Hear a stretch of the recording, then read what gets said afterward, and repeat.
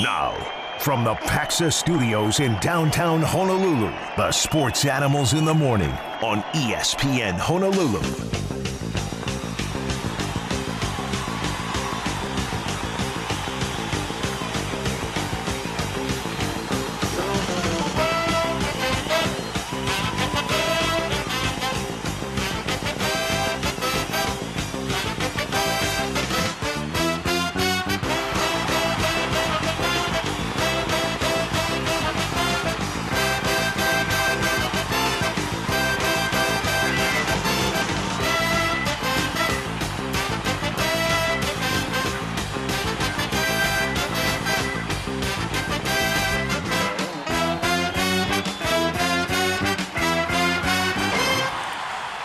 Good morning with the Sports Animals here on ESPN Honolulu. Gary Dickman here. Chris Hart will be with us in a little bit. And, you know, I know for a Christmas Eve, there's always a Christmas Day and a Christmas Eve. There's New Year's Day and New Year's Eve. We don't really celebrate Thanksgiving Eve the same way, but it is Thanksgiving Eve. The holidays are upon us, and that is a good thing, great time of the year. We've got a lot going on today. We're going to be in the giving mood a little bit later as well. We'll have some football tickets for UH against Colorado State to give out a little bit later. Got some great guests lined up as well, and we will start with three things that you need to know if you weren't aware already. The first thing, we've got a lot of basketball today. Of course, there's always football, of course, but the All-State Maui Invitational, we've got the championship game coming up at 12 noon, and I probably like a lot of others were hopeful for number 1 versus number 2 in the country. I'm pretty certain that's never happened in the Maui Invitational over the course of 40 years. But we got a nice consolation prize, number 2 versus number 4. Not a bad thing, but I was expecting Kansas, like a lot of us, to beat Marquette yesterday. Marquette comes in number 4 in the country. They barely beat UCLA on Monday night, and they look fantastic yesterday, really from start to finish. So the championship game will be number 4 Marquette versus number 2 Purdue, and their 7'4" center, Zach Edey, who had a really good game yesterday, even though he got in a little bit of foul trouble. The third place game actually will be another great game, and that starts at 9:30 a.m. All the games on we're going to have on radio today, and I'll give you the lineup in just a second. But we've got number 1 Kansas because of that loss yesterday, but they will get number 7 Tennessee. So think of that. Those 4 teams playing today, and the matchups we have 2 versus 4 for the championship, and then of course we've got number 1 versus number 7 for the third place game. Really, really great basketball lined up, and we've got the 5th place game and the 7th place game coming up after that. All the coverage for the games today will be on ESPN Honolulu, 92.7 FM and 1420 AM. And again, 4 basketball games lined up. It's going to be fantastic, and can't wait for that. Great crowd yesterday. So we'll get more into the semifinals from yesterday as we continue throughout the show. And if you were at the game, I'd love to hear your thoughts on everything involving the All-State Maui Invitational and, of course, UH basketball, which we'll get into a second. The second thing I believe we need to know, and I'm going to get more in depth in this a little bit later, is the college football playoff ranking. I'm not very surprised, but I am a little bothered that Washington is number 4, even though I said last week I think they're a better team than Florida State. I think their resume of beating 3 top 25 teams, where Florida State had only beaten 1, and that was LSU in week 1, was part of the reason why. Yesterday, though, as they do every Tuesday from late October, I think it started on Halloween, the new rankings come out. We've only got a few more left now, and Washington is 4, Florida State 5. The reason I'm a little bothered by that is I believe more so that Florida State dropped because they don't have their great quarterback, Jordan Travis. He had a leg injury last Saturday. His season is done. His college career is done. And still, they are deserving of that. And that's a debate that we'll get more into a little bit. But I don't like the fact that when I see basketball and football projections for playoffs and tournaments, the NCAA committees apparently will take into account how the team will look without their injured players. And I've seen it over the years in basketball and football. It shouldn't be based on that. It should be based on what you did before this, the body of work, what you earned. And Florida State, I don't know why they dropped to number 5. Now, they had a win last week, and it was actually a comeback win. I believe it was either North or South Alabama. And Washington went into Oregon State and had a more impressive win. Okay, I get that. But again, I think the committee did not want to have Florida State in the playoff. They have Florida this week, the rivalry game, and then they'll have the ACC championship game. If they remain undefeated, you would think they've got a good chance to be in the playoffs. Committees, I think, is looking at the fact that without their quarterback, Jordan Travis, they won't look as good in the playoffs, and they're trying to avoid blowouts. It's also a good way to get another team in that is probably deserving. So we'll get more into that throughout the morning as well. Third thing you need to know, and it was late last night, where Hawaii, the men's basketball team, they defeat Northern Arizona, the Lumberjacks, 70-61 in that game. That was scheduled to start at 8:30, ended up starting about 8:45 or so. Still a late start, which was kind of indicative of the crowd, about 1,559 actually in the turnstile. And it was an unusual night of basketball, to me at least, for several reasons.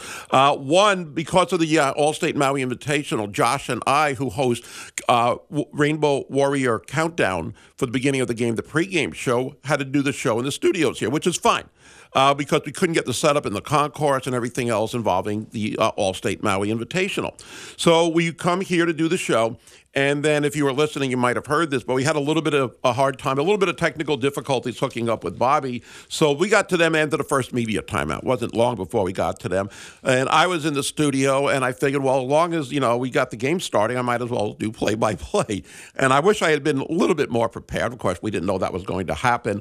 Also, the fact that my angle on the TV, I didn't want to stretch and pull out a wire or a cord of my headset, so I sat to the side of the TV and didn't get the full view that I probably could have or should have. So Hawaii has that early lead is my point there, and at one point, as soon as I got in my car to go back to the Stan Sheriff Center, it's 16-8. Hawaii looks to be in complete control. I get to the Stan Sheriff Center, make my way to my seat, and I see Northern Arizona is leading now 25-21. And I thought, I had to rub my eyes. I thought I was seeing things. I didn't know how they came back. Well, the 9-0 run is part of the way that they came back last night. And at halftime, Hawaii did extend the lead to 6, 35-29, where Jovan McClanahan, and I got to do a list on how many times he has done this, a half-court or right around half-court buzzer beater. And it wasn't a half-court shot last night. It was a three-pointer. But he has done that from last Christmas with the SMU win in the Hawaiian Airlines Diamond Head Classic to last night. And I don't know if it's 2, 3, 4, maybe even 5 times he has done that in between as far as hitting shots, mostly before halftime. The game-winning buzzer beater was the SMU one, but he's done that so many times. And I think it gave Hawaii a little bit of confidence and momentum because Northern Arizona was back in the game. And it was still a slim lead at 35-29, but Hawaii persevered as Northern Arizona wouldn't quit. I mean, they were calling timeouts with a minute left, 30 seconds left, down by 8, 9, 10. And the coach does that to work on certain skill play sets or setups with 30 seconds left, what you're going to do in a future game when it will be critical. When people ask why do coaches call timeout and the game is out of reach, that's what they're trying to do. They're trying to, replicate a real live situation in a game that they could use later on, even though that night, like last night for Northern Arizona, the game was out of reach. They didn't think they were coming back in that game, but they put up a pretty good effort. I mean, you got to give them a little credit because we look over their numbers before the game, 2-3 record. Not a very good shooting team, not a very good free throw shooting team. They were 57% from the line coming in. Last night, they were just 50%. 9 of 18.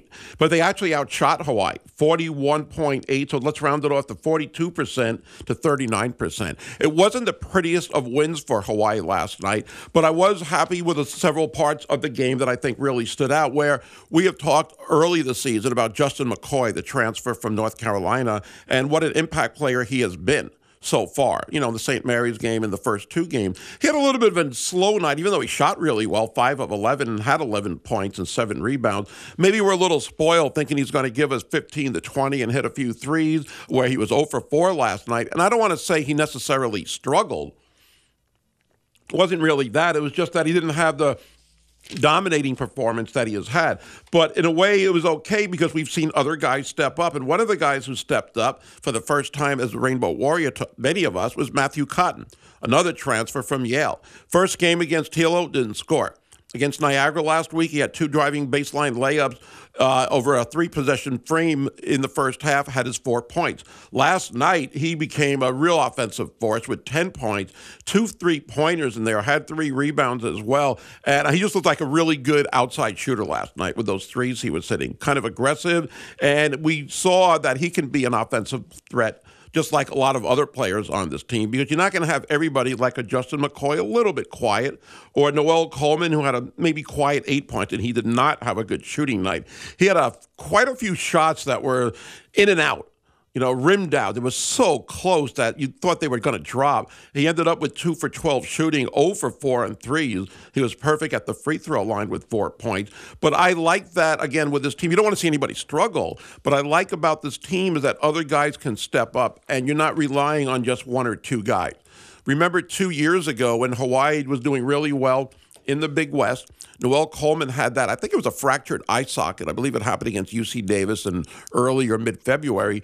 And he was kind of never the same the rest of the year. And you didn't really have another go-to scorer, so to speak. You had Kamaka Hepa, and you had others, but none of those guys could really kind of take over a game the way Noel Coleman had done previously. So he had, again, a really good game against Niagara with 15 first-half points, 21 overall. But you've got other guys that can get the job done.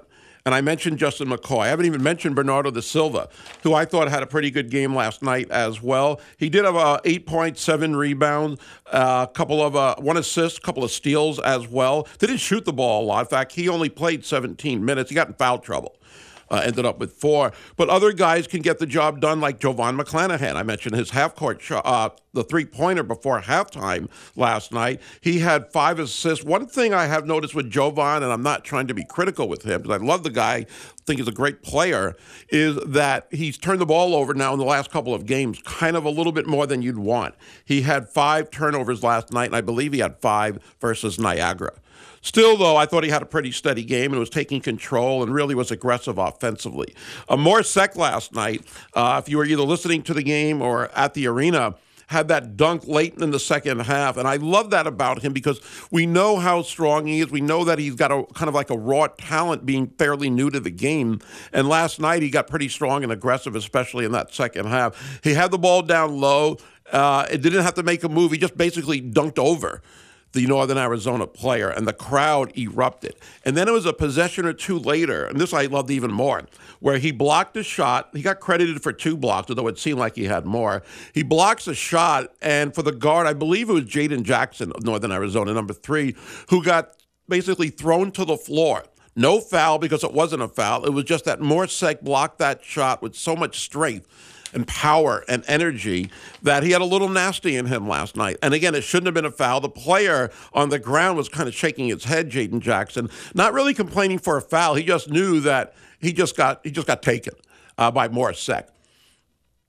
And that's what you want to see from your 7-footers. You want to see them become really aggressive and use their strength, something Bernardo da Silva seemed like he has done a little bit more early this season than maybe last season, when he was maybe had a little tentative aspect to his game here and there. So it was really good to see that last night. They are on the road. They will continue this November stretch where they actually played last night, of course, and they'll have Friday and Saturday in this Palm Springs tournament. And they'll play UT Rio Grande Valley Friday, and that will be a 3 p.m. start. We'll have the coverage, of course, on ESPN Honolulu. 808-296-1420 if you want to call or text. And I'll get this text in before we go to break. It said, I love these texts especially when it says, Gary is absolutely right about college football committee ranking. Should be on accomplishment, not taking into account key injuries. Don't they remember Ohio State winning a national championship with a third-string quarterback?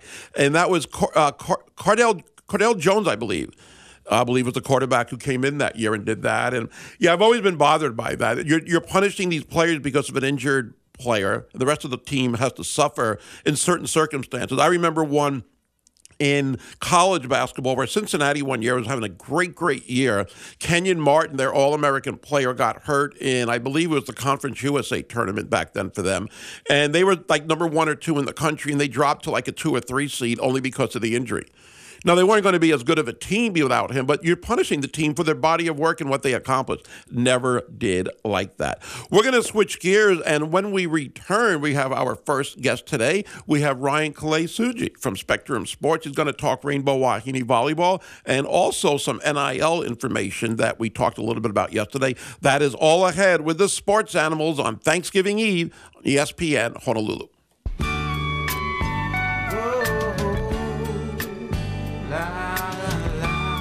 Gary Dickman here, the Sports Animals on ESPN Honolulu. We are in the Paxa Studios in downtown Honolulu. We've got so many sporting events going on this week. It's one of the better sports weeks of the year, and there are many. One of them is Rainbow Wahine Volleyball. They get ready for the Big West Tournament. The team in Long Beach right now, they'll play on Friday. And joining us now to talk volleyball and more from Spectrum Sports, Kalei, Tsuji. Ryan, thank you so much for joining us today. Good to talk to you again.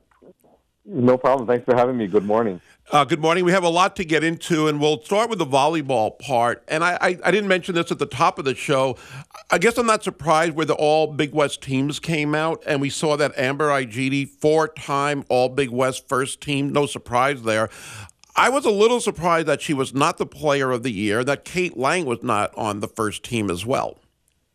Yeah, I think it would, obviously, I think that there are a lot of people who all think that Amber Igidi, no doubt, should be the Big West Player of the Year. But I think when you look at Hawaii as a team as a whole, like coming into this last weekend, in fourth place, but then ultimately ending the season at second with 4 conference losses, it's hard not to have a Player of the Year, the person being named Player of the Year, come from the team that won the conference and has the best record. And so I think it's more overall of just how that optics looks. And I agree with Kate Lang. I mean, I don't know how you are named the 8-time setter of the week in the conference and you don't get conference setter of the year. She no doubt has dominated that award week in and week out and gets put on the second team. And, the Long Beach State setter gets the first team nod. All that to say, I know that some of these awards don't mean a lot to the players, but sometimes you have to scratch your head when these announcements are made. Yeah, definitely. And I guess the big reward and the big prize will hopefully be on Saturday, winning a Big West championship, and we'll hopefully see that happen if 2 wins take place this week. I want to go back to last week just for a second. When you were watching the Long Beach State game, and they're down 16-5, I believe, in the first set, then go on that 11-0 run, or actually before the 11-0 run, what were your thoughts about what was taking place? And when you saw them turn it around, how did they accomplish that? Well, I think we've seen that with this team. Unfortunately, at times they can be somewhat inconsistent, and they have been having this reputation of a slow start that they have yet to really address. I think on the positive note is just to see how they've responded and how they were able to come back. One of the other elements that I think we are seeing as the season has evolved is just how fluid their lineup is. And so we saw the insertion of Caitlin Alexander as part of that run, who had a fantastic night against Long Beach and really helped to spark that comeback charge. But, she has been in and out of that starting lineup throughout the season, and I think that we'll continue to see this into the postseason. Robin's going to have to just kind of see who's playing well, what pieces are working well together, where in years past we've kind of always seen these starting 6 or 7 players. We're really seeing that changing throughout the matches as and even sets, to be frank. Kalei, Tsuji from Spectrum Sports joining us on ESPN Honolulu, 92.7 FM and 1420 AM. I want to go ahead to the brackets now coming up. The quarterfinals will take place today. Hawaii getting that number 2 seed, so they get the bye. I thought that actually it kind of worked out well, not only getting the bye, of course, which is important, but they avoid Long Beach State and or Santa Barbara until the championship match. Yeah, it's hard to believe. Had they lost, a match, they'd be at 4, and then they shoot up to number 2. And I agree. I think it's a great location for them. It's good that should it all pan out the way that it's projected to and penciled out, that Long Beach State and Santa Barbara matchup will be a battle, and it will be, at the pyramid. I think the Wahine have that opportunity. Of course, they would see likely Cal Poly on their end, who is the next seeded team behind them. And I think for that case, when you look at their record overall against Cal Poly, of course, Hawaii winning on the road, losing in 5 here at home against the Mustangs. It's still going to be a test for the Wahine, but I think all Wahine volleyball fans are glad that this is the first year that the Wahine have a postseason conference in the Big West. And if it hadn't been for this tournament, I don't know that the Wahine would make it into the NCAA tournament. So it provides an opportunity for fans also to travel to this tournament, to the Big West Conference Championship and cheer on the Bulls, and a chance to keep their postseason hopes alive. Yeah, good timing on their part, the Big West, that is, to have this tournament right now. I want to talk big picture for a second, then I want to talk some NIL. when you look at this program, 29 consecutive years in the NCAA tournament, that is a lot. You've been around this team and this program for a very, very long time. You've seen it all. How should we, the fans, I should say, how should the fans feel if somehow it is not 30 consecutive years? I still think this is a very good team. They've accomplished a lot. But how do you think everybody should feel if that were to take place? I think no doubt it is a letdown for many fans. I mean, it's a high expectation to place when you just look at the overall history of the team. But I think we also have to come to the reality that women's volleyball is very different than it is now than it was back in the 80s and 90s and early 2000s when Hawaii was dominating and was, one of the top 5 teams in the country. And a lot of that is due to the changing landscape of where some of these top players are going. They're going to these power conferences. They're getting pulled away to schools that in the past have not been volleyball powerhouses, but yet are being pulled into different directions. And so Hawaii finds itself, like many other sports in our landscape, of having to try to recruit some of the best players, but going up against conferences with bigger money. And so I think while it is no doubt a tradition and a program that many Hawaii volleyball fans have obviously fallen in love with and have seen success over the years, the reality is that it is getting much difficult for Hawaii to stay competitive in this changing landscape. Well, hopefully they'll take care of business, and it will be number 30 come Saturday. I want to switch gears just for a second. We had Keith Amamiya on our show yesterday, and he was talking about the Downtown Athletic Club and their NIL program helping football and volleyball players right now. It sounds terrific. And then we also hear about RKT Media. It took us a while to figure out what that stood for, and Keith let us know. But can you tell us a little bit about your involvement and what RKT Media is all about? Well, I mean, it's my initials, so that's it's RKT Midas for Kalei, Tsuji. RKT Athletes is actually a branch of RKT Media. It's a media company that I've been running for the past 8 years. We started RKT Athletes when NIL was approved about a few years back, and we represent University of Hawaii student athletes, mainly with my connection to the business community and the media that I create for various companies around town. I thought that it was a great fold with that, as well as my connection with the University of Hawaii, to help provide opportunities for student athletes at the University of Hawaii to connect with some of our local businesses. So we have been doing our part to help connect our athletes with different companies and organizations here in town, and connecting with Keith and the folks out at the Downtown Athletic Club of Honolulu just really helped. It just seemed like a good fit.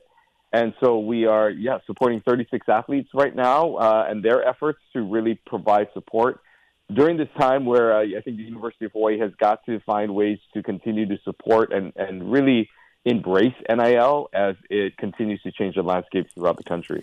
Yeah, from what we're seeing, again, your group has secured a 2-year commitment of $500,000 in pledges from donors right now, and that's a great way to start this, of course. How does it work as far as getting the players directly involved with the NILs? I mean, do they have to apply? Do they have to inquire? Do you reach out to them? How does that part of the process work? Yeah, it's a twofold thing. I mean, we have specific athletes that we represent at RKT Athletes who are a bit more marketable, and companies will approach us to seek out specific athletes that they want to work with. And so we work with our clients to try to find who that is and what sport they want to support. And then there are other causes where the companies also will specifically have a group of athletes that they want to support, or a group of team.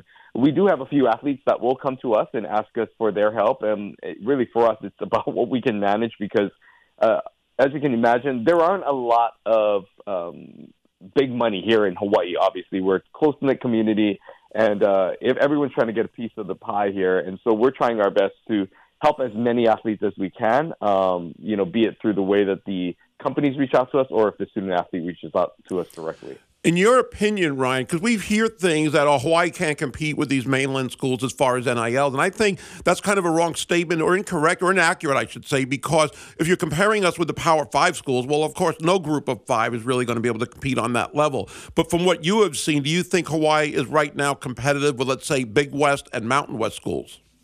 Oh, absolutely. I mean, I would say that, Hawaii is one of the better schools. I mean, I don't think that the type of money that's coming out there to, some of these other schools in the Big West, especially, are supporting the NIL dollars that, the local fan base here in Hawaii are doing for many of our student athletes. And so I think that it shows a commitment by many of these companies who have a longstanding tradition of supporting, UH Athletics. And I think the bigger challenge right now is for the athletic department, trying to find that balance between their corporate sponsorship and money that they get from, downtown Honolulu pockets, and now finding themselves having to compete against the athletes themselves, because some of these larger banks and organizations want to give money directly to the athletes themselves. And so it's really trying to find that balance between how do we support the student athletes, but how do we overall continue to support the bottom line of UH Athletics and the money that they also need to be able to stay competitive. Well, it's a great thing that you and your company are doing, Keith Amami and the Downtown Athletic Club as well. We thank you for that, and we thank you for sharing your insight on Rainbow Wahine Volleyball. We'll continue to follow you, of course, at Spectrum Sports, and let's hope for 2 wins this week. It should be fun. Thanks so much, Ryan. Thank you. Aloha. All right. Aloha. Thank you so much. Ryan Kalei Tsuji joining us here on ESPN Honolulu, talking volleyball and, of course, RKT Media and how they are helping out in NILs. We're going to continue talking, in fact, Wahine sports. We're going to have Wahine basketball next up as Laurie Santi, also from Spectrum Sports. You hear her sometimes here on Let's Talk Sports with Kanoa Leahy as well. She'll be joining us next, and we'll talk some basketball. I want to let you know that you can upgrade your island style with Kahala. It's the original Aloha shirt since 1936. Pick up one for yourself at one of Kahala's 6 stores island-wide or at kahala.com. I got myself a few, and they are fantastic. I get compliments every single time I wear them. You will as well. Check it out at kahala.com.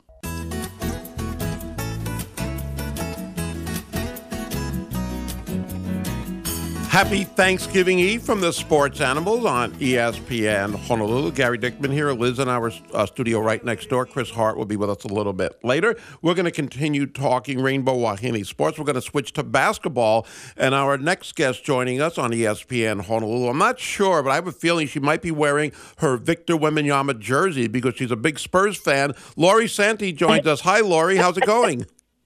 I have to say he is. He had, that does soften the hate for the Spurs a little bit because, wow, what a talent. I'm good.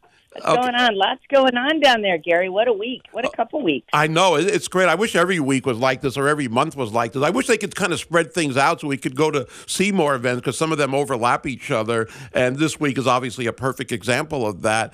And your thoughts on Rainbow Wahine basketball? I don't know if I was surprised. I didn't know enough about Idaho last week, but 40 points, and the shooting for Hawaii wasn't really that good. They actually outshot Idaho 27% to 25%. What were your overall takeaways from that game on Sunday? Yeah, pretty abysmal, especially in the first half offensively. And the interesting part is this is a team this year that has, in Brooklyn Brewers, the transfer from Michigan State, probably one of the biggest and maybe best posts in the Big West for sure, and had established herself, early on in the first 3 games, scoring double figures. So she struggled in that first half, but she's just kind of getting used to this offense. And Hawaii hasn't had that type of presence inside. So I think there's a little bit of time that's going to be needed to gel in terms of, you saw a lot of passes not being made inside, a little bit of they were a little hindered, right, Gary? They didn't seem to get her into spots they really needed her in, and they just struggled shooting. So I'm super excited. I think it's the most talented team that Beeman's had in her 12 years here. But in typical Beeman fashion, that preseason non-conference schedule, that's not usually when they're at their best. Right. And last year, I believe they started off 1-7. And I know people were thinking, would they be able to repeat in the Big West? And we know how that turned out. So hopefully it'll be a three-peat. So I don't think fans should be that overly concerned with this start right now, even though it's been a little bit slower, because the Big West time, they're the favorite and they're the hunted team because everybody knows how good they are with all the talent coming back and some of the new players, as you said. Yeah, and they just got better. They returned most of their players. They lost, of course, Callum Spiller and Hare, but you get Olivia Davies back this season, and it seems like she's been there a long time. Not as long as some of these players, not as long as Juan Munoz, but Juan Munoz will now be the bar for how long have you been in the program, I think. But Davies, of course, a talent now will help their backcourt, and, Lily Wahine Kapu, first team all-conference. It's going to be a really, really good team. Deja Phillips, of course, basically winning the Big West on her shot against Santa Barbara in the championship game of the tournament last year. So Maylani McBee looks great. It's just going to be a matter of working some of the kinks out. They played well, Gary, on Friday against University of San Francisco. That's the best they've looked. Right, that was a 14-point win. They did look good there. What have you heard, if anything, you can disclose about the injured players who haven't played, Jackie David and Jovi Lafotu? Well, it's funny. They're sort of twins these days. All their rehab sort of comes together. They hurt their knees, both of them, around the same time, end of January, right around that Santa Barbara game, of course, for Jovi Lafotu. They're about 9 months out. So now it's a matter of, trainers and doctors deciding how far along they look. They look pretty good. They're not in contact drills. They're shooting drills. I think Jovi's really hungry to get out there. I'd love to see him wait till January, honestly, Gary, but I don't really know what the plan is. But I do know that they're up and around and doing some stairs and in the drills that are not contact. So that's really good news for the Wahine.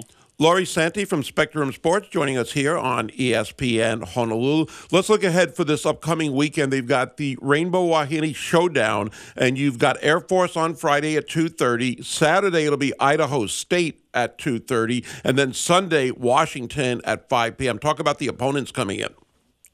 Yeah, Air Force coming in at 3-1, pretty disciplined team. They're getting off to a pretty good start. Idaho State, another Big Sky team. Don't expect them to be as strong. That hasn't really been their history. And then UW, that's whatever. You hope you're not looking ahead, but that's the exciting game. Tina Langley's there, has turned that program around a little bit. They had 19 wins last season. That's a lot for them. They were 8th in the conference, I think, in the Pac-10. But they are their force. They're huge, Gary. There's some big girls out there. So that's going to be, that's a game that you hope that you have fun sort of getting better, and maybe you pull something out. The first 2 games are definitely winnable. Air Force on Friday, Idaho State on Saturday. And I think, for Beeman, just making sure that they are competitive in that first half has to be a goal for her. In the third quarter the other night, they, were within 5, and it got a little dicey officiating-wise, dare I say, and it just kind of slowed everything down in that fourth, and that run, that potential to win that kind of went away. So they got to put 4 quarters together. You're around these players a lot more than most people. I sometimes think and am curious about, I don't think they're complacent, but the fact that they won back-to-back Big West championships, is that something that Lori Beeman has to address or notice about the team if they're maybe thinking, okay, we're back-to-back champs, we can wait till February and March? I don't think that's an issue, but what are your thoughts on that? No, I don't think so. I think that, I think that feeling of, and sort of the way they've won those in the, down 15 last year, I think that's a feeling that stays with you and will always motivate you. I think it's more of a frustration at how they're playing. Not really, you know what I mean? That's what your expectations are a little high. That's how I feel. And they get a little bit frustrated. They do have a lot of bodies kind of coming in and out. She's always done that. So, Beeman coaches to the tournament. That's, she's learned how to master that, right, Gary? Because the at-large bursts don't come a lot from this league. So they really sort of gear towards the tournament. There's not a lot of panic. They do a lot of individual work. But, yeah, I think they are more disappointed when they take a loss like that than maybe they were in past years because the expectations, I don't think they're complacent. I think that was such a great ride the last 2 years, Gary. I think they're really excited to try to, have that feeling again. Do you hear much about NILs in women's basketball, especially for Big West schools, including Hawaii, of course? Yeah, a little bit here. Hawaii's got they've got a little bit going on with some local businesses here for the girls. I'm not sure. I haven't really heard much about maybe UC Irvine a little bit, just sort of given their geography has a little bit of that going on, but not a ton. Not a ton. I think what's really still the biggest effect is the transfer portal, not so much the lure of NIL money in any particular place, but they are slowly, like Brian was saying, they're slowly starting to really, start to try to put those kinds of money together. And it really depends on the sport. Like I think with Ryan, volleyball is going to have a little bit more ease in doing that. It's hard to compete with that money. Your lure has to be different here as a recruiter, maybe than you're going to have some, and any little thing helps, right, Gary? Right. Sometimes the kids just want to know that they have something. It's not about, hey, I got this big, it's just something, just sort of that care of, hey, I'm competing in this NIL thing. I'm getting a little money. I think that's what people need to remember. It doesn't have to be some big, large chunk of money. Just something that makes them feel like they're in the game with NIL, right? One player might disagree with that, not for Hawaii, but Angel Reese of LSU. I just want to, I know I'm switching a little bit, but I'm going to get your thoughts on that situation. She hasn't played, I think, in 2.5 games now. She stayed at LSU because the NIL money was more than the WNBA could pay her. They're not saying, Kim Mulkey, the LSU coach, is not saying much about the situation. We understand it's probably not academically related, but what do you see in that situation? Yeah, that's pretty complicated. I'm not, I guess on the record, I'm not a big Kim Mulkey fan. Didn't love her handling of Brittany Griner, even as Griner was a player when Mulkey was at Baylor. So she sort of acts like she's protecting Angel Reese. I thought that got a little out of hand in terms of what happened at the end in their national championship last year. Just in terms of some of the stuff that went on with the media, you felt like maybe there was a little bit of pullback that might have been able to happen to sort of protect the kids from maybe things that like this, because nobody really knows what the deal is. But Mulkey's now acting like she's protecting her. There are other schools have thought that Mulkey's, not the greatest gal in the world. It doesn't, I don't know. So there's a lot of different stuff out there. I did hear the academic part at the beginning when she was suspended. I don't know. I've dug kind of deep, so I'm guessing that she, probably pissed Kim Mulkey off in some way or another, but they're not going to lose games with her sitting down if there's an option to play her. So I think when push comes to shove, I would assume that we will see Angel Reese again. But I'm not shocked, that sort of blew up. I thought it got a little crazy, in terms of what sort of went on with the media and with the kids. I think the kids, the money's great. Don't get me wrong. I'm all about that. But I do think there has to be some continued sort of sense of discipline, and caring and in guidance with young athletes. And maybe especially now, not pitting them down, but just making sure they're doing their stuff, getting to class, being good teammates, all those things. And I don't know if it has something to do with that, Yeah, it still is an interesting situation. It'll continue to develop, I'm sure. But Rainbow Wahine basketball, as we said, we've got the big tournament coming up. It'll be Friday, Saturday, Sunday, 2:30 p.m. on Friday and Saturday, kind of a basketball-football doubleheader. Air Force, Idaho, Friday, Saturday, then Washington, 5 o'clock on Sunday. Should be a good one. Laurie, great having you on the show. Hopefully we can do it again throughout the basketball season. Yeah, thanks, Gary. You guys have a good rest of your day and week. Hope to see you at the arena. Okay, happy Thanksgiving, Laurie. You too. Bye-bye. Okay, bye. That was Laurie Santi from Spectrum Sports joining us here on ESPN Honolulu. Of course, we've got coverage of all 3 games this week, and it's going to be crazy because we've got Rainbow Wahine basketball. We've got Rainbow Wahine volleyball, at least on Friday, hopefully on Saturday.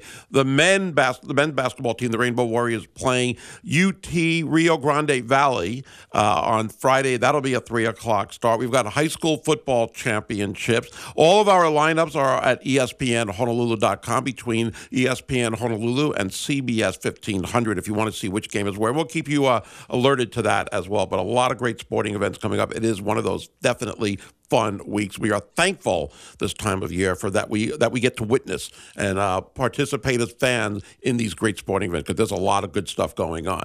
There's also a new place to catch your favorite NFL games. It's the Locquiao Food and Drink at Waikai in Ewa Beach. The doors open early on Sundays at 6:30 a.m. You can enjoy happy hour prices on poo-poo and drinks from 4 to 6 during Monday and Thursday night football as well. If your team is losing, well, and I'm used to that as a Jets fan, at least you can enjoy the breeze, the ocean view beach setting. It is fantastic at the Lookout at Waikai in Ewa Beach.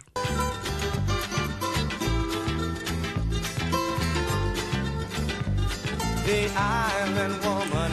We are back to Sports Animals here on ESPN Honolulu. Gary Dickman here. And if you would like to call or text, and we'll get to some text in just a second, 808-296-1420. And we got an hour left, a little over an hour left in the show in the 8 o'clock hour. We'll do it fairly early in the 8 o'clock hour. We'll have a pair of tickets for the University of Hawaii football against Colorado State this Saturday, the season finale. So I know they're going to be a hot ticket, and we'll give out a pair a little bit later in the show. Also, Mark Veneri will join us about 8:20 talking UH football as well. I got some text here at the Zephyr Insurance text line I want to get to. I was talking to Laurie Santi, and if you're not familiar, without getting too in-depth with the last question or topic, Angel Reese was the star player on LSU women's basketball. They won the national championship last year. She said she was staying in college because the NIL money was better, which is something you didn't really anticipate when this started a few years ago, but can't blame her, and the money is better for players like her. And she has not played the last 2.5 games. The coach there at LSU, Kim Mulkey, is kind of tight-lipped about it, and seems like she's a little testy when people have been asking about her, Angel Reese, that is, at press conferences. So a texter says Angel Reese is greedy in capital letters. That's why she ain't playing. She knows that NIL money now is more than she can make in the WNBA, so this is her money grab. NIL will ruin college athletics. Before I talk about that comment specifically, I don't know if this is a greed on her part. I mean, what is she doing or showing her greed by not playing? I don't know if it's a bad attitude. It sounds like it's something along those lines, but I don't know enough about this to realize what it might be. We hear, again, the report saying it's not academically related. So we'll see how that plays out. As far as NIL's ruining college athletics, I don't know if they're going to ruin it, but they put a dent in it. And in a way, they kind of are. They're positive with the NIL, not only from the athlete side because they're getting paid, and I think rightfully so, but I think it keeps a lot of athletes like Angel Reese or others in college longer. You can't blame the one-and-dones for leaving after a year. Zion Williamson, the others who are great freshmen and leave after year one. But now when you get players getting money like a Drew Timme at Gonzaga State for his senior year, Oscar Tshiebwe for Kentucky was a player of the year 2 years ago. He stayed last season for his senior year. I think the NIL will keep college athletes in college a little bit longer. And to me, that's a good thing for the sport, at least. Again, it's not maybe the way we wanted it or anticipated it, but I think it's good that we get these players for more than a year, selfishly. And maybe for the teams also, it's better for them to have a player stay more than 1 year. Instead of turning over a team every single year or two, you get these players staying a little bit longer. So I think that's a good thing. We're going to take a break. We'll get you caught up with traffic. It seems like it's light out there, and we've got football tickets and more to give out and go over a lot of different sporting events coming up with the Sports Animals on ESPN Honolulu, 92.7 FM and 1420 AM.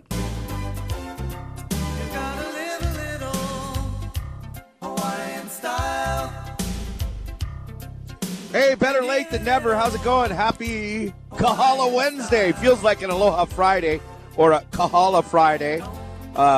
Saw you last night, Gary, wearing your Kahala Aloha wear, looking fine. I get compliments every single time I wear it. Even my roommates, the people I live with, were complimenting. Wow, that shirt. They never compliment my shirt until the Kahala ones. I'm serious. You have roommates? Yes, we share a big room. The dogs, us, All right, let's stop with the stories we're following. Of course, Rainbow Warrior basketball late game last night. They go to 3-0, a win over Northern Arizona. And, hey, that was a pretty chippy team we played last night. They weren't supposed to be that chippy. When Hawaii had the early lead, 16-8, I thought they were going to run away with the game. And I get to the arena after starting off here at the studio, and then they're down 25-21. That was very surprising. But you're right, Northern Arizona did play hard. They did not quit, and they had a couple of talented players, and they actually outshot Hawaii in that game, which is hard to believe, but that says more about Hawaii and some of their struggles last night. All right, we'll get more into that coming up.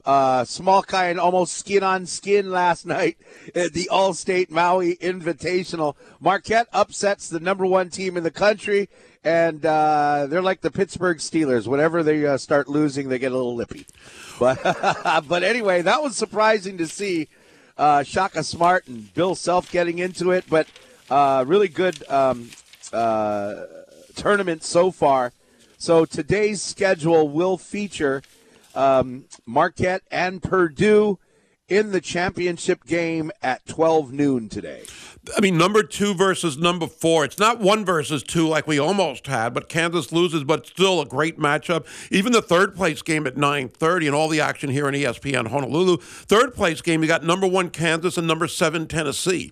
Going to be a great doubleheader. Now, the brouhaha that you were alluding to, I guess Shaka Smart was at Texas, and the player for Kansas, McCullers, he was at Texas Tech. They've got a history. He He makes a shot, and he said something to the Marquette bench. Shaka Smart did not like it.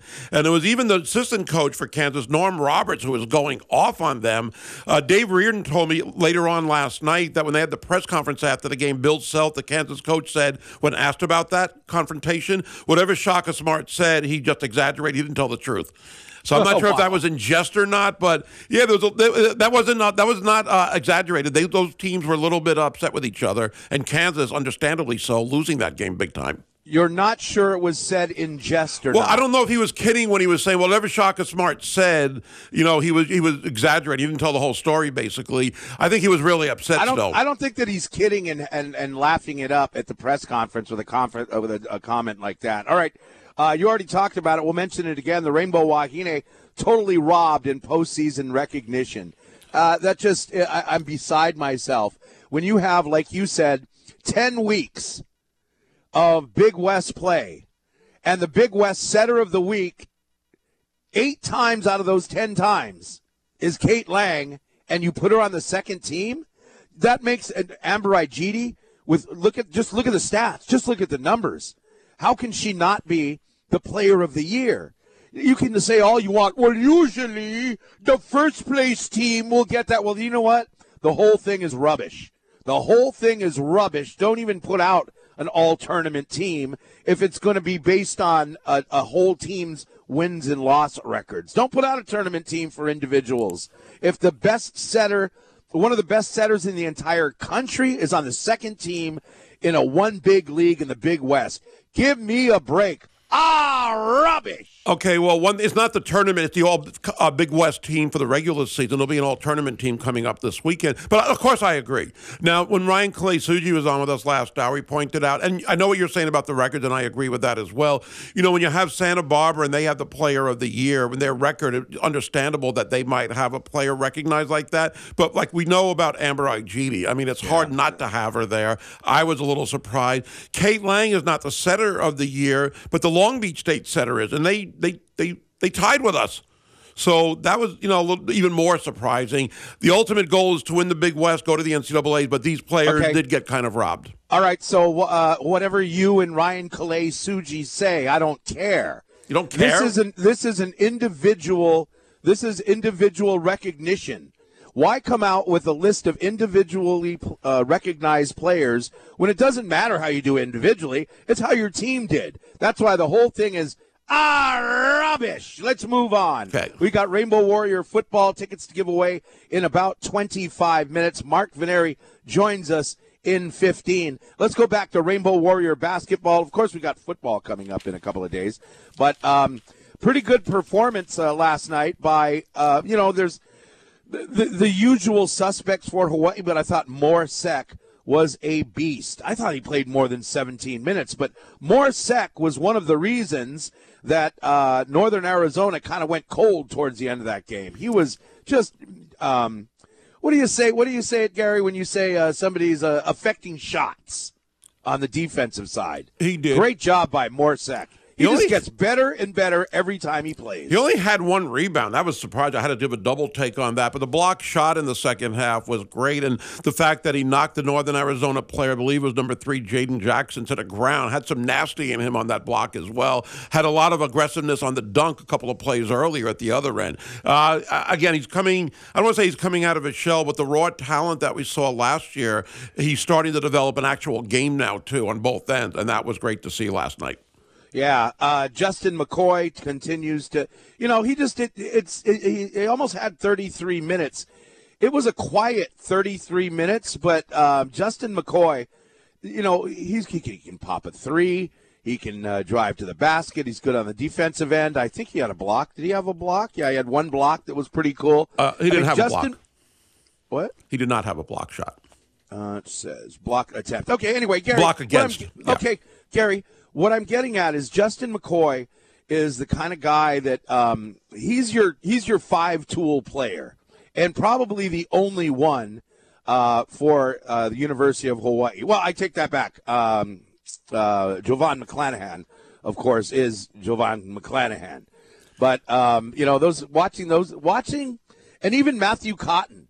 See, we haven't seen much from Matthew Cotton maybe in games so far. You got a glimpse of it last game, a little bit here. But he must be, like, super, super good in practice because that guy's – everybody talks about how great a player he is and what a great contributor Matthew Cotton's going to be. Yeah, first two games he was really quiet offensively. Found his three-point shot last night and hit two of those. He looked a little bit more aggressive, and he looked aggressive against Niagara in that first half, those two baseline drives for layups, but didn't do anything else offensively. But, yeah, he was really steady, and he hit some big shots when Northern Arizona was coming back a couple of times. So it was good to see him have that kind of breakout performance is maybe one way of putting it. McCoy, though, I mean, he struggled on his three-pointers, did not hit one. Hawaii as a team really struggled on three-pointers as well. Again, Northern Arizona actually outshot Hawaii in this game, and they are not a very good shooting team. So I know that's something Aranganat's going to look at and say, we've got to shoot a little bit better. A couple of guys really struggled. But, again, facing adversity when Northern Arizona came back, I'm glad Hawaii got through that and came out with a win once again. It would have been a different game for Northern Arizona if they could hit a free throw. They were bad on free throws. 50% last night, and they're only 57% of the season after 5 games, so it dropped a little bit. That's inexcusable. I don't know how a team can shoot that poorly from the free throw line. Yeah, but they did. Thankfully so. Oakland Fort was he was the Jovan McClanahan-sized guy for Northern Arizona. A lot of respect for that guy. Liam Lloyd. What was that guy's name for Fresno State that was he later fell into drugs? Chris Herron. Chris Herron. He would flip off the Hawaii fans or give them a shaka or whatever he did. Liam Lloyd seemed to me to be close to Chris Herron type of player. They got that technical on the bench. I don't know what he said to the refs, but it was on the assistant coach for that technical. Right, but the guy who took it personally was Liam Lloyd. He was saying something to the refs right after the whistle blew. He had a little bit of attitude. Those guys are fun to watch. Well, I think he was pretty upset early on. He picked up a second foul like 3 minutes into the game. Right. And had to sit out almost the rest of the first half. So, and, he was their leading scorer coming into this game. 11.7 points, good rebounder and everything. So he was kind of taken out of the game early. They weren't happy, I'm sure, with the officiating. That was basically about, I know somebody texted in, they were telling the coaches to stay back in their box there. You can't cross that line. And one of the coaches was saying, I think it was the head coach at first and then the assistant, well, Iran's over the line on his side. And they were upset with something the ref said. And then when the assistant coach came back at that, they were trying to keep him calmed down. He said the magic word as he rushed off the bench and crossed that line as well, and that got him the tee. Right on. But Lloyd was reacting with the coach. He was getting up, standing up for his coach, I guess. But that was watching the beginning of that game, I was like, oh gosh, this is going to be a blowout. And then after a while, you're going, hey, this team, they you know what? They fixed some things. They made whatever adjustments Northern Arizona needed to do. And they came back and they tried to punch Hawaii in the mouth. But Hawaii punched them back. Now, I would like to see Bernardo da Silva get a little tougher. There's like a couple of times where he's getting the ball just yanked out of his hands down low. And I don't remember. There was a couple of other incidents where you just go like, dude, toughen up down there. Come on. He was in foul trouble, though. I think that took him out of the game as well. On offense is what I'm talking about. What I'm talking about is on offense. It's a difference watching Bernardo da Silva under the basket and Morsek under the basket already. Maybe last night. In my opinion, Gary. Okay. Don't get so testy, boy. I'm really into the game. Harry Ruliadev didn't get much playing time. He was hurt. He was. Huh? Yeah, but at halftime, it was a leg injury. At halftime, they took him into the tunnel, and he was just running back and forth, jogging back and forth, testing his leg. I didn't ask what the problem was, but he was jogging back and forth. And even during the second half, they took him back to the tunnel again. It was something with one of his legs. Okay. So what does Hawaii got next? They go on the road. Yeah. And what's that? The Azure. What is the tournament called? AccuShore. What is it? Yeah, I think that's it. AccuShore tournament in Palm Springs. It's the first one. It's the first one, and they will play Friday at 3 p.m., and that will be against UTRG, whatever, University of Texas, Rio Grande Valley, RTV. University of iChart. University of iChart. Yeah, that's what it looks like. So they'll play them Friday at 3 o'clock in the first game. The winners and losers will play each other on Saturday. And I know San Diego is one of those teams, and I got to find the other team that'll be in the tournament. But Friday definitely at 3. Saturday will be either a 3 or 5:30 p.m. start. And then when they come back, there's 3 Sunday games in a row, the 3rd, the 10th, and the 17th. So there'll be a nice Sunday, not quite a matinee, but in the afternoon. So the Rainbow Warriors looking good. Now, when I look at these box scores, I think as fans you want to kind of see who really stood out, like who got a 20-point game, right? When you're looking at the box scores for the Rainbow Wahine volleyball, hey, did Igidi get 20 kills? How did Kaylin Alexander do? And you look at Hawaii offensively, and we just kind of naturally, as just fans, go, oh, wow, our leading scorer had 13 points. McCoy had 11. Cotton had 10. Well, Hawaii is still playing like 9 guys in these non-conference games. So this is a great opportunity for guys like Tom Beatty and Harry Aruliadef when he did go in. You're not going to see as much of these guys. Even Akira Jacobs, he didn't play that much, but he had meaningful minutes. He came in with 10 minutes left in the can't remember if it was the first or second half, but when he came in, played a little bit and kind of showed that he wasn't up to speed and went back on the bench. But you're seeing a lot of guys get a lot of minutes, and this is going to be really. I guess this is kind of almost cliche-ish, but it's going to pay off down the road. Well, a couple of things. One, before they return home for those 3 Sundays, they'll also have Utah on the road on Thursday, November 30th. That'll be another game. As Kira Jacobs played more so last night because Cody Williams was out. He had a groin injury. He was not in uniform. Not sure how long he'll be out. So you saw guys like Jacobs. We kind of anticipate he would get maybe more time, maybe Beatty as well. And then also Juan Munoz came in a little bit early. I mean, he had 12 and a half minutes. He's actually played more than that. Did not shoot well in the first half, had a really good shooting second half. Also, I think they needed the offense towards, in the end of the game when FAU came back. I guess they needed guys who were going to drive to the basket more or something. Is that why maybe Juan Munoz was out? No, he's not a drive to the basket guy. It's a spot-up shooter. That's why I said why he's out. Why you put Noel Coleman and Clutch McClanahan back in. Well, because you saw Northern Arizona, NAU, coming back in that game a little bit, so you put your starters back in. Right, that's what they did. Yeah. So, I mean, because the game got a little too close. You look at the 9-point margin of victory. In a way, it seemed like it was that close, but in most ways it didn't. It shouldn't have been that close, first of all. I thought Hawaii was a much better team, but just couldn't connect enough with their shooting. 35% in the first half. It should be 42 in the first half, but second half, really a poor shooting night, and 3-pointers were not falling. But I think that's the normal rotation. You're going to see 9 guys play with this team because look at the bench players. Morsek's definitely going to get playing time off the bench. Right. Really, that's part of the rotation. And then you got Munoz and Beatty. So those guys are going to be part of the 9-man rotation. I don't know if that'll get shortened much. The guys like Cody Williams and Akira Jacobs and others, Ryan Rapp, I don't know if they're going to be part of the rotation when it shortens in league play. Right. The one of the turning points, I think, in the game was the technical foul that we talked about. Because after that, Hawaii started going on a big run. I think we got 2 quick 3-pointers right away. I'm just going off of memory. But that's kind of when Hawaii went on this run, and Hawaii all of a sudden started to kind of get a little bit momentum and start to really kind of toughen up.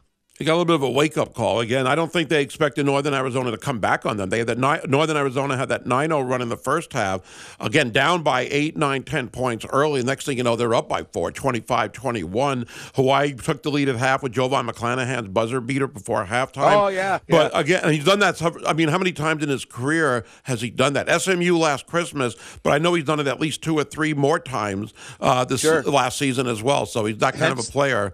Hence the name Clutch McClanahan. Yes, right? yes. And he is totally clutch. I think that was important to give them that 6-point lead at halftime as opposed to 3 when Northern Arizona came back on them. I thought defensively Hawaii was overall okay. For a team that's not a very good rebounding team, they only averaged 30 rebounds a game, and they've been out-rebounded by about 12 a game. They only lost the rebounding totals by 1. And that's got to be a little trouble. They had 10 offensive rebounds. They've only got one big, the 6'10" center. Other than that, they didn't really have a lot of size for them, so I was a little surprised that the numbers were You're talking about Northern Arizona? Yeah, Carson Basham. He's their 6'10" guy. Other than that, they didn't have anybody over 6'6", really. Well, I believe Basham got in some foul trouble, too, earlier in the game. I think he had 3 fouls by halftime. Yeah, he ended up with 4, so he was in foul trouble early, too. You're right about him. But I thought Hawaii should have had a bigger advantage on the boards with the rebounding totals. What? It was weird. It was kind of a weird night because it's like we got a lot of hands on the ball, but there's so many, it's your hand it's tipped away. It's like they got their hands on it, but they couldn't reel in some of those. The ball was very bouncy looking, in other words, for whatever reason last night. It's like it got in the hands, but it just didn't stick.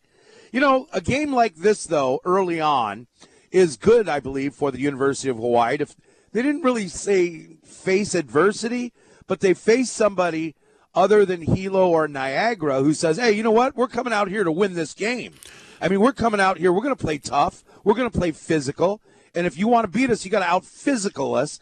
And I think that was really good for Hawaii because Hawaii answered the call. They did. I thought Niagara was a better team, but both Niagara and Northern Arizona are kind of picked near the bottom of their conferences. And the Big Sky for Northern Arizona, for Niagara, they're in the MAC, MAAC. And, their computer rankings are still early, but they're 2 and 3. They lost by 34 points to Grand Canyon. I mean, it's one thing to lose to UConn by 40 points. The defending champ. When you lose to Grand Canyon that way, that shows that they didn't have a very big team. Again, you look at their numbers coming in, they were like 14-point underdogs. And I thought it would be that kind of a decisive victory for Hawaii. So give Northern Arizona credit and give Hawaii credit for coming back and not letting a team come back and have success in the second half, which might not have been the case last year. That's one of the differences I've noticed with basketball this year for UH. Definitely that was the best team we played this year, Northern Arizona, so far. We'll see what we do going on the road. It's 19 minutes after the hour. In about 10, 15 minutes, we're going to give away Rainbow Warrior football tickets. Mark Veneri joins us next to get us ready for Saturday's senior night at the Clarence T.C. Ching Athletic Complex. Want to let you know before we get a traffic update here that you can win $1,000 cash and $100 weekly in prizes in our Pigskin Picks. It's brought to you by M. Dyer Global and Young's Fish Market. Register and play right now. There's still time. ESPNHonolulu.com.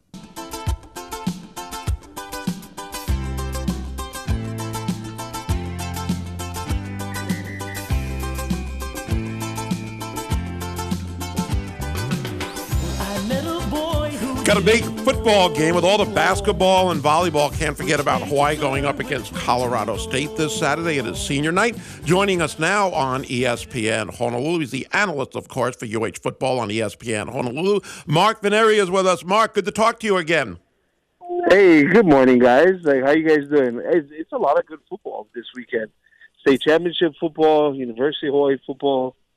It's football all around. And hopefully Hawaii can end their season with a win. Before we talk about Colorado State, just one quick look back to last week. And what was your overall takeaway in that Wyoming game, which seemed to get away from Hawaii rather early? Oh, man, it just felt like, for every, I guess the famous line of you take one step forward, 2 giant steps back. And I think I don't ever want to use the word altitude or the team feeling that. I know I'm not a man of using excuses or whatnot because Nevada's at altitude as well. But it just looked like, unfortunately, we came out flat. And you come out flat, and in 4 plays you give up 2 touchdowns, and just like that, it's you're down 14-0. And overall for me, it just kind of at that moment with the momentum going, it just brought everything back to reality that we're still a program that's under construction, and it just that one stung a little bit more than the others, I guess you could say. I guess especially after the Air Force, when everybody's so high and happy about that, the 2 wins in a row. So I think that was maybe a little bit more troubling for Saturday last week. But let's talk about Saturday this week. What do you think the mindset should be with this team? Obviously, you want to come out and win every single game you play. But what else is at stake, or if they can look forward to with this game against Colorado State?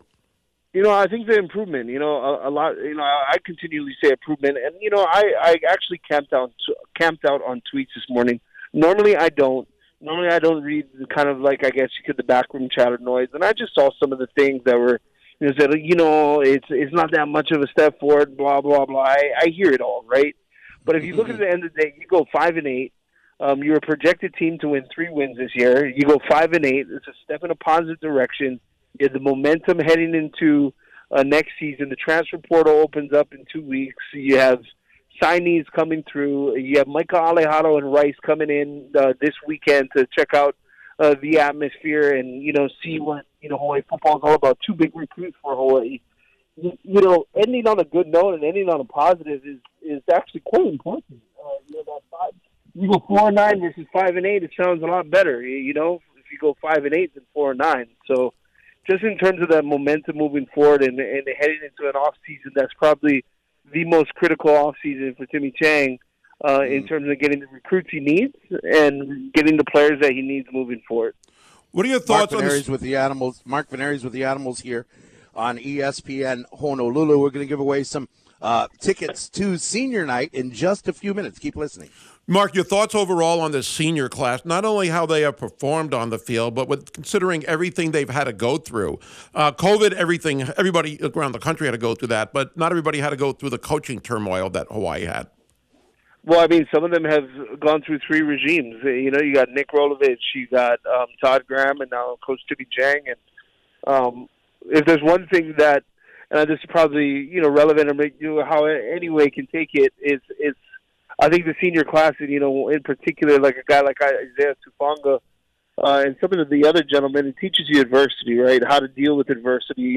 Athletics is such a platform that teaches kids to understand that there's so much more outside of, sports, but also sports is the platform to point you in the right direction. Discipline, humility, taking your losses, taking your wins. There's so many different things that it can teach you, and I think a lot of these seniors have dealt with so much with COVID, dealing with the new coaching changes, dealing with the circumstances of not having a stadium to play in and having TC Chang. It makes you appreciate the finer things in life. It makes you appreciate the game itself, football, right? You go out there, you play the game, can't get those moments back, right? So. I think the senior class and I think they've set a good foundation. I think more importantly, talking to some of the guys, they want this win bad. They want this win really bad. If somebody were to ask you a month from now, whether it's Hawaii's 5-8, hopefully, or 4-9, and they ask you to describe the season, how would you describe it to them? Sorry, what was that? I lost. As far as looking at Hawaii's overall season this year, when you talk to somebody a month from now, everything's kind of done and over with. How would you define or describe the season to others? Oh man, well, let's just say you're asking me in the hypothetical. I would say I think there would be some what ifs on the schedule, but I'd say a lot of people will probably say right about where we are, but a step in the right direction, especially get that W against Colorado State. There's a lot to look forward to in the off season. You look at some of the games, if you were to reflect back, right, you look at that Vanderbilt game where we opened up the season where, you're 17.5-point underdogs and you go up there and you almost win that football game. San Diego State got away. I'd say against New Mexico, it was a game that we should have won. Look, New Mexico State just beat Auburn playing for a Conference USA championship. So there's also some positives in there. Beating the Air Force Academy. I mean, how many times have we beat the Air Force Academy? Not much. So if you look at it from a standpoint of the overall picture of it, I think if you tally in this win, you get this win against Colorado State, there's optimism. There's optimism about Braden Trigger and how he's going to be able to, move this offense moving forward. Pofele Ashlock, you look at the young receiving core that the University of Hawaii has. You look at some of the recruits that are coming in. There's optimism within the program with a not heavy loaded senior class. So with that, there becomes the optimism, and it's, moving forward as Hawaii, are they able to turn the page? And then, not to mention, with the monkey in the room is this: Washington State, Oregon State merging with the big Mountain West. If that happens, there's some things that if that's still on the table, which there's been talks about that. If that becomes on the table, there's a lot of stuff that could go in the positive direction of the University of Hawaii. The offseason will start in a couple of days. What are the priorities as far as signing players for next year? What positions especially? I think offensive line would be the priority. You lose your senior captain in Aliki Tanuvasa, who's obviously who commands up front with the playing center for the University of Hawaii. But offensive line is a priority for me. I think reloading the stables or the receivers, so to say, will be good. The back end and the secondary, Cam Stone, Verdell Edwards. I think that back end and the secondary, looking for, I know I like when Coach Chris Brown says this, but I'm looking for some more lions in the Lions den for the linebacking core. I think that, looking at that, I think that's kind of where the priority lies for the University of Hawaii.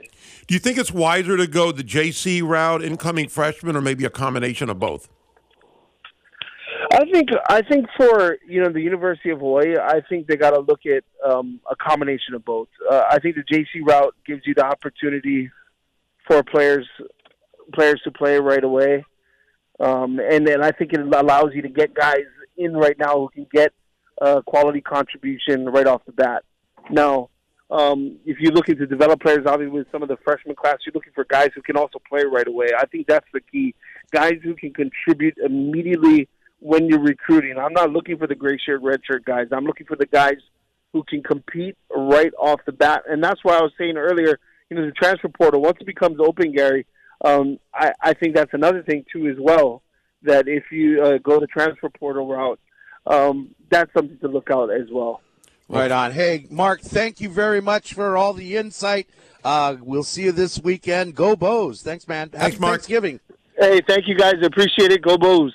All right, there's Mark Veneri, our analyst for Rainbow Warrior football, back in the saddle again this weekend for senior night against Colorado State. And if you'd like tickets, then call in right now. Be caller 5, and they're all yours from ESPN Honolulu. And while you're dialing in, I want to remind you, you can catch the game or NFL football, college football. You see it all on the new video wall at 850 Craft Beer and Whiskey Bar, right there at Leeward Bowl and Pearl City Shopping Center. Opened up early on Sundays for the NFL. Monday and Thursday night football. They got a great menu too. Check it out. The place for UH college and NFL football, 850 Craft Beer and Whiskey Bar.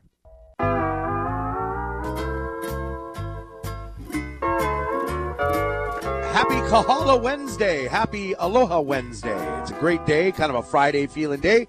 Great day to wear your Kahala Aloha wear. It's Chris Hart and Gary Dickman, the sports animals on ESPN Honolulu. And congratulations to Justin in McCully, who's got tickets on us to see Hawaii take on Colorado State senior night at the Clarence T.C. Ching Athletic Complex on Saturday. Going back to some of the conversation with Mark Veneri a few minutes ago, and he mentioned that offensive and defensive line is he said offensive line is what they really need. I'd have to say defensive line is just as important. On senior day, we're going to be celebrating a lot of defensive linemen like Andrew Choi, Tui Tupo, and some of these other guys who are not going to be here anymore. Now, is this the best defensive line the University of Hawaii has ever had? No, of course not. We see that. But they're going to have to refill, or, the next guys on the bench got to step it up, because we're going to be short of defensive linemen too. When you ask the question, do you go transfer portal or with freshmen? Everybody says, yeah, a mixture of both. I think it depends. I think it depends on the position you're looking for. And it depends what happens to you in the transfer portal. So, in other words, I don't want to say it's a make it or break it year for Coach Timmy, but I think that we're looking for decidedly improved win-loss record next year. I really think Hawaii is going to beat, because I've seen how good Hawaii can be and how bad Hawaii can be. I see Hawaii winning this game against Colorado State. That'll bring you to 5 wins, which is an improvement over 3 wins. But if you take a step back or have 5 more wins next year, people aren't going to be happy. So I think that depending on what position, but I think you got to go, if you can, JC or transfer portal heavy. You have to. There's too many needs. Yeah, I agree on the JC part. I think the reason, for me at least, for the offensive line being more of a need than the D line, which is a need, a priority, of course, is that the offensive line struggled more than any other unit this year. I mean, well, look at how the defensive line did against the run, except Air Force.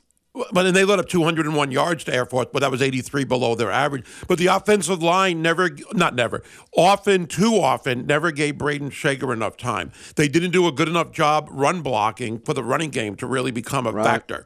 And I feel bad. I know these guys play hard, and they have no quit in them, but they were outmatched too often this year. And the D-line didn't do much better.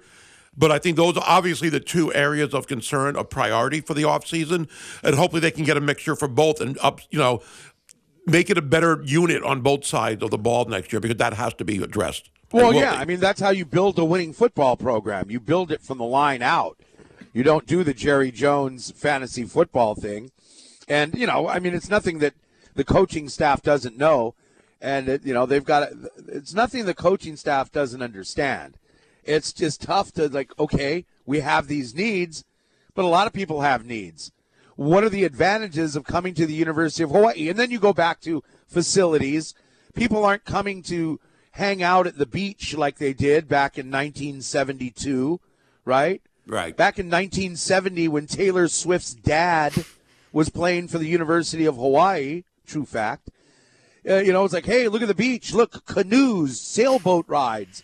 You know what? As an athlete, as a student athlete now, you spend so much time in the weight room, in your classroom, going to practice, watching film.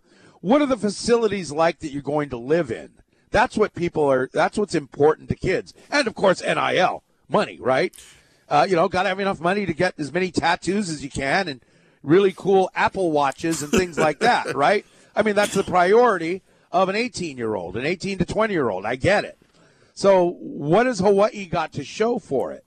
I was watching part of the basketball game last night on television, and Andy Katz had a comment about Hawaii's basketball practice gym. And he said it's a really nice gym.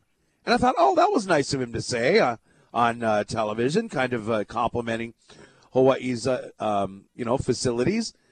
I don't have a problem with anything about Hawaii's basketball facilities and volleyball facilities, except for that the elevator doesn't work and hasn't worked for a while, and the escalators are, sometimes problematic. But when it comes to football, there's so much Hawaii needs to improve on. You can't do that overnight. That's why it makes it tough. You're going transfer portal or you're going JC route. If these guys are good, they've got options. So what makes them choose Hawaii? And I think what sets us apart, honestly, is the brotherhood. I think one thing I think has got to be something that the coaches worry about is when you're recruiting players to come here next year, and the Mountain West schools, let's say, are recruiting some of the same players, they're going to use the lack of a real stadium against Hawaii. Do you want to play in front of 7,000, 8,000 fans, or do you want to play here when we've got 15,000, 20,000, whatever it is, depending on the school? That's what they call negative recruiting. That's not much better. Well, but it's double what we have here. And I think other schools are probably going to use that as far as negative recruiting. Hopefully that won't be a main factor for a player not choosing here, but I wouldn't be surprised if it does. Yeah, I think that one thing Hawaii has is, and you hear this from people, and you hear a lot of times when student athletes make their decision of where they're going to go, they just really connect with the coaches. So if they can continue to do that on the Timmy Chang level, it's really good. Last night we had a radio show called The Student Section, and we were sitting down with Maialia Bethea. And, we didn't really ask her about recruiting. I think it was more of like we were sitting down with the Kamehameha State champs, Adriana Arquette and Emma Lilo. Now, Adriana Arquette is a volleyball player who's committed to go to the University of Hawaii. Lilo's going to Oregon State. And both of them had the same reason for choosing the college. And it was, Emma said she just, really connected with the new coaching staff at Oregon State, and that made her, that she decided she wanted to go to Oregon State. It wasn't getting off the island or anything like that. It was a connection with the coaches. Same for Adriana. She's super excited to play for the Rainbow Wahine. And I think if somehow you can be, because that's all you got if you're Timmy Chang, right? Yeah. What else you got? It's like somebody, next time somebody goes to Sam's Club, can you pick up a case of soap for the locker room? We'll just put it in there ourselves. I'm not saying that's a problem this year, but that's the kind of stuff that we face at the University of Hawaii. So, if he can continue to be that guy or maybe it's Chris Brown or whoever, be that guy connects with these guys on a different level. That's all we can hope for. That's all we can hope for is coach's personality. But think of that with Chris Brown as one example. With what he has at Bishop Gorman or had at Bishop Gorman, and the pipeline hopefully he's developing and continuing here, like a Mike Alejado, the quarterback, and others, and they loved him there. He talked about how emotional it was when he left. From what we hear and see, the players have kind of gravitated towards some of these coaches. Chris Brown is one example. Right. Of course, Timmy Chang another. Yeah, and in the past, but you got to step it up. We've got to step up recruiting. Timmy Chang, remember now, he hasn't had his whole class yet. Right. You got to give him a few years of recruiting. So far, at least on paper, it looks pretty good. By the way, congratulations to Alejado and Devin Rice, the receiver. Bishop Gorman won their state championship in Las Vegas. Congratulations to them.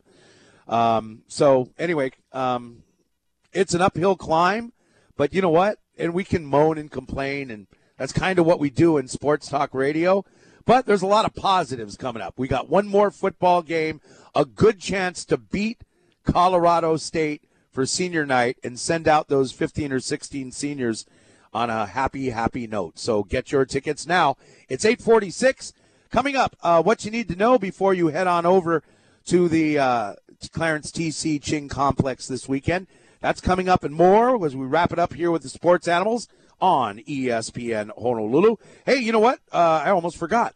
Tonight we got the Timmy Chang Show at Ruby Tuesday, Moanalua.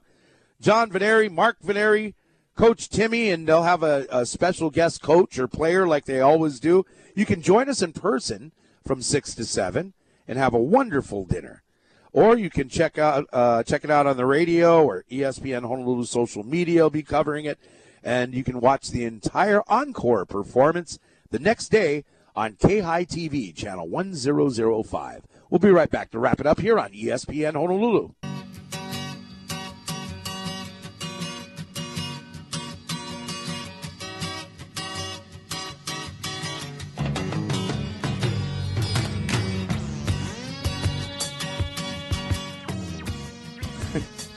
It's just before 9 o'clock, and before we go, I want to tell you about something special going on. Jordan Locquiao is the operations manager for Midas Hawaii, and they're very involved with the United States Marine Corps and Toys for Tots. Good morning, Jordan. How are you? Good morning. How are you guys doing today?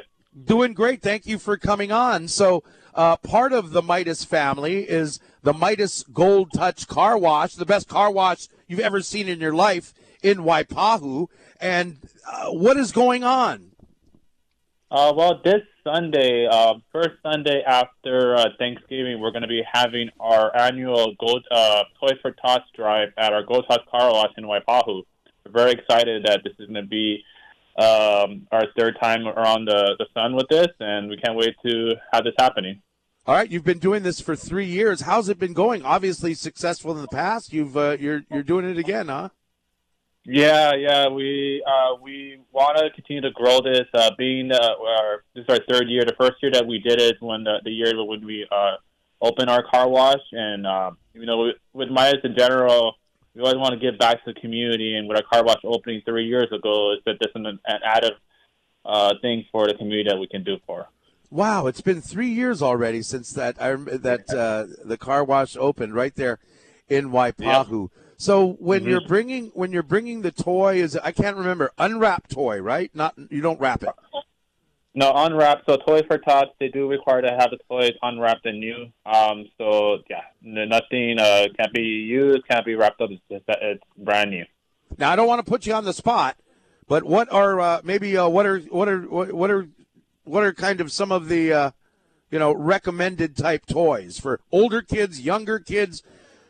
Cabbage Patch dolls, who knows? I mean, what kind of stuff do people usually bring? It's a wide range. I mean, we have from anywhere to like athletic, basketball and football. You can't beat those kind of things like that. I mean, everybody loves those stuff. But you got the Hot Wheels, you got the Barbies. Especially Barbies is a popular thing this year with the movie that came out. Oh, that's right. But it's for the girls. But can't beat the sports, man. You gotta have the football, basketball, soccer. I mean, we're on ESPN right now, man. You gotta push that through. Amen. All right, so this is going on. Let's see, coming up November 20. What day is November 26th? Saturday, I said, right? Sunday. Maybe Sunday. All right, Sunday from noon to 4. And if people drop off a toy, you got a little something for them? Yeah, to thank you, we're going to give $5 off any of our single washes. And as well, if not, they want to sign up for a limited car wash membership, we'll give them $10 off their first membership. How does that car wash membership work? Kind of sidebar here. The way it works is you by paying a small fee between $30 to $40 a month, depending which package you purchase, you can wash your vehicle as much time as you want during that month. You can wash it, in the morning, get a sip of coffee after work. You can come by again. It doesn't matter. Wow. But after 2 washes, you're already paying for the membership. So we have somebody that comes in every day, Monday through Friday, at the same time. We know when he's coming. So, we have those customers that comes in at a given time. I mean, when you go to work, you park underneath a tree, you come out, you see things that you don't want to. Yeah. I am feeling you, dog, on that one. Jordan Locquiao is the operations manager at Midas, Hawaii. We're talking about the big Toys for Tots drive coming up Sunday at the Midas Gold Touch Car Wash between noon and 4. Donate a toy, get $5 off, and just stop by in Waipahu and see the gang there. Jordan, thank you so much for joining us, and thank you, Midas, for all you do for our community. No problem. Thank you guys for taking the time for having us on. Have a great Thanksgiving. We'll catch you next time around the sun, as he says. That's a pretty good deal, huh? Yeah, very good. Love it. Yeah, I like that car membership because, you park your car under a tree. Hey, we're going to Walmart. You come out and you're like, oh, I knew I shouldn't have parked there. We've all had that happen. The shade was so enticing. But then you get you get what you pay for. Pick your poison. Pick your poison. A hot car or that. All right, coming up for Hawaiian, it's the Hawaiian Airlines Diamond Head Classic. That's our next big event coming up. By the way, tickets are on sale for the Hawaiian Airlines Diamond Head Classic with Hawaii and Georgia Tech and Temple and UMass and others. But coming up this Saturday, it's senior night. Let's send off our seniors in fine fashion. It's Show Your Aloha Senior Night. So all fans are encouraged to wear Kahala Aloha attire. It doesn't say that. It says, your favorite Aloha attire. And if you have a Kahala shirt, that's probably your favorite Aloha attire. But it's kind of Aloha night. Please, please, please don't wear fake plastic leis on Aloha night. We're better than that, Hawaii. Maybe the Colorado State fans will do that. I'm hoping we get a crowd similar in size to what we had for Air Force, because that atmosphere that night was really good. Now, what were there, 10, 11,000 fans there, whatever the actual number was. I think it was 10.5 or so. But it was a difference from what we've seen in some of the games previously.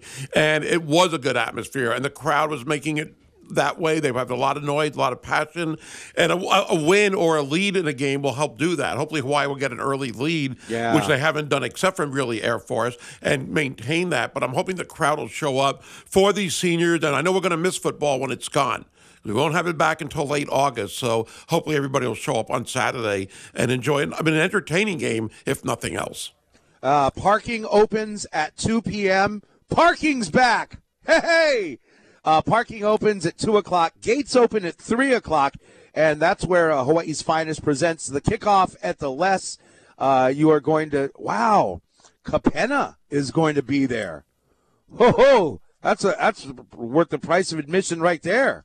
They'll have a live DJ, a Heineken beer garden, stuff for kids to do and students, kind of just a whole kind of carnival going on. If you haven't been at kickoff for the last 3 o'clock. Get in there and see Capenna live in concert. I mean, Masese. That'll be a big draw in itself, so that should be a fun day. We got Wahine basketball at 2:30 in the afternoon on Saturday as well, so kind of a basketball-football doubleheader. And I know some people were wondering, how come you can't park for the basketball game? And I didn't hear this officially, but think about this. For football, the price of parking is about $25 we hear. So if you're going to the basketball game, you don't want to pay $25. And if they let people park for the basketball game, or you say you're going to the game and pay $6 or $7, that's probably a big part of the reason why you can't park for Wahine basketball, because some people might get there real early to save the money, which I understand, but it's just a tough situation. I think that's the main reason why. Oh, well, yeah, I don't think parking's been $6 for quite a while, but I guess that makes sense, but there's got to be a way to fix that. You know, we shouldn't be having so many problems with parking. Now, look, I get it. You got 27 athletic events in like 5 days at the University of Hawaii, whatever it is. A lot. So, parking's going to be a mess. But this is a good lesson, and something I think that they can learn from is what do we do in the future? I mean, how often are you going to have a state championship in football, the Maui Invitational, and all that going on? Probably never again. But if it's going to be crowded, what can we do in the future? Anyway, topic for another time. Don't forget, check out the All-State Maui Invitational in person or on CBS 1500, and have a great and happy Thanksgiving. It's on ESPN Honolulu. Got switched. All 4 games today, yes. They switched it to ESPN Honolulu. We'll see you next time.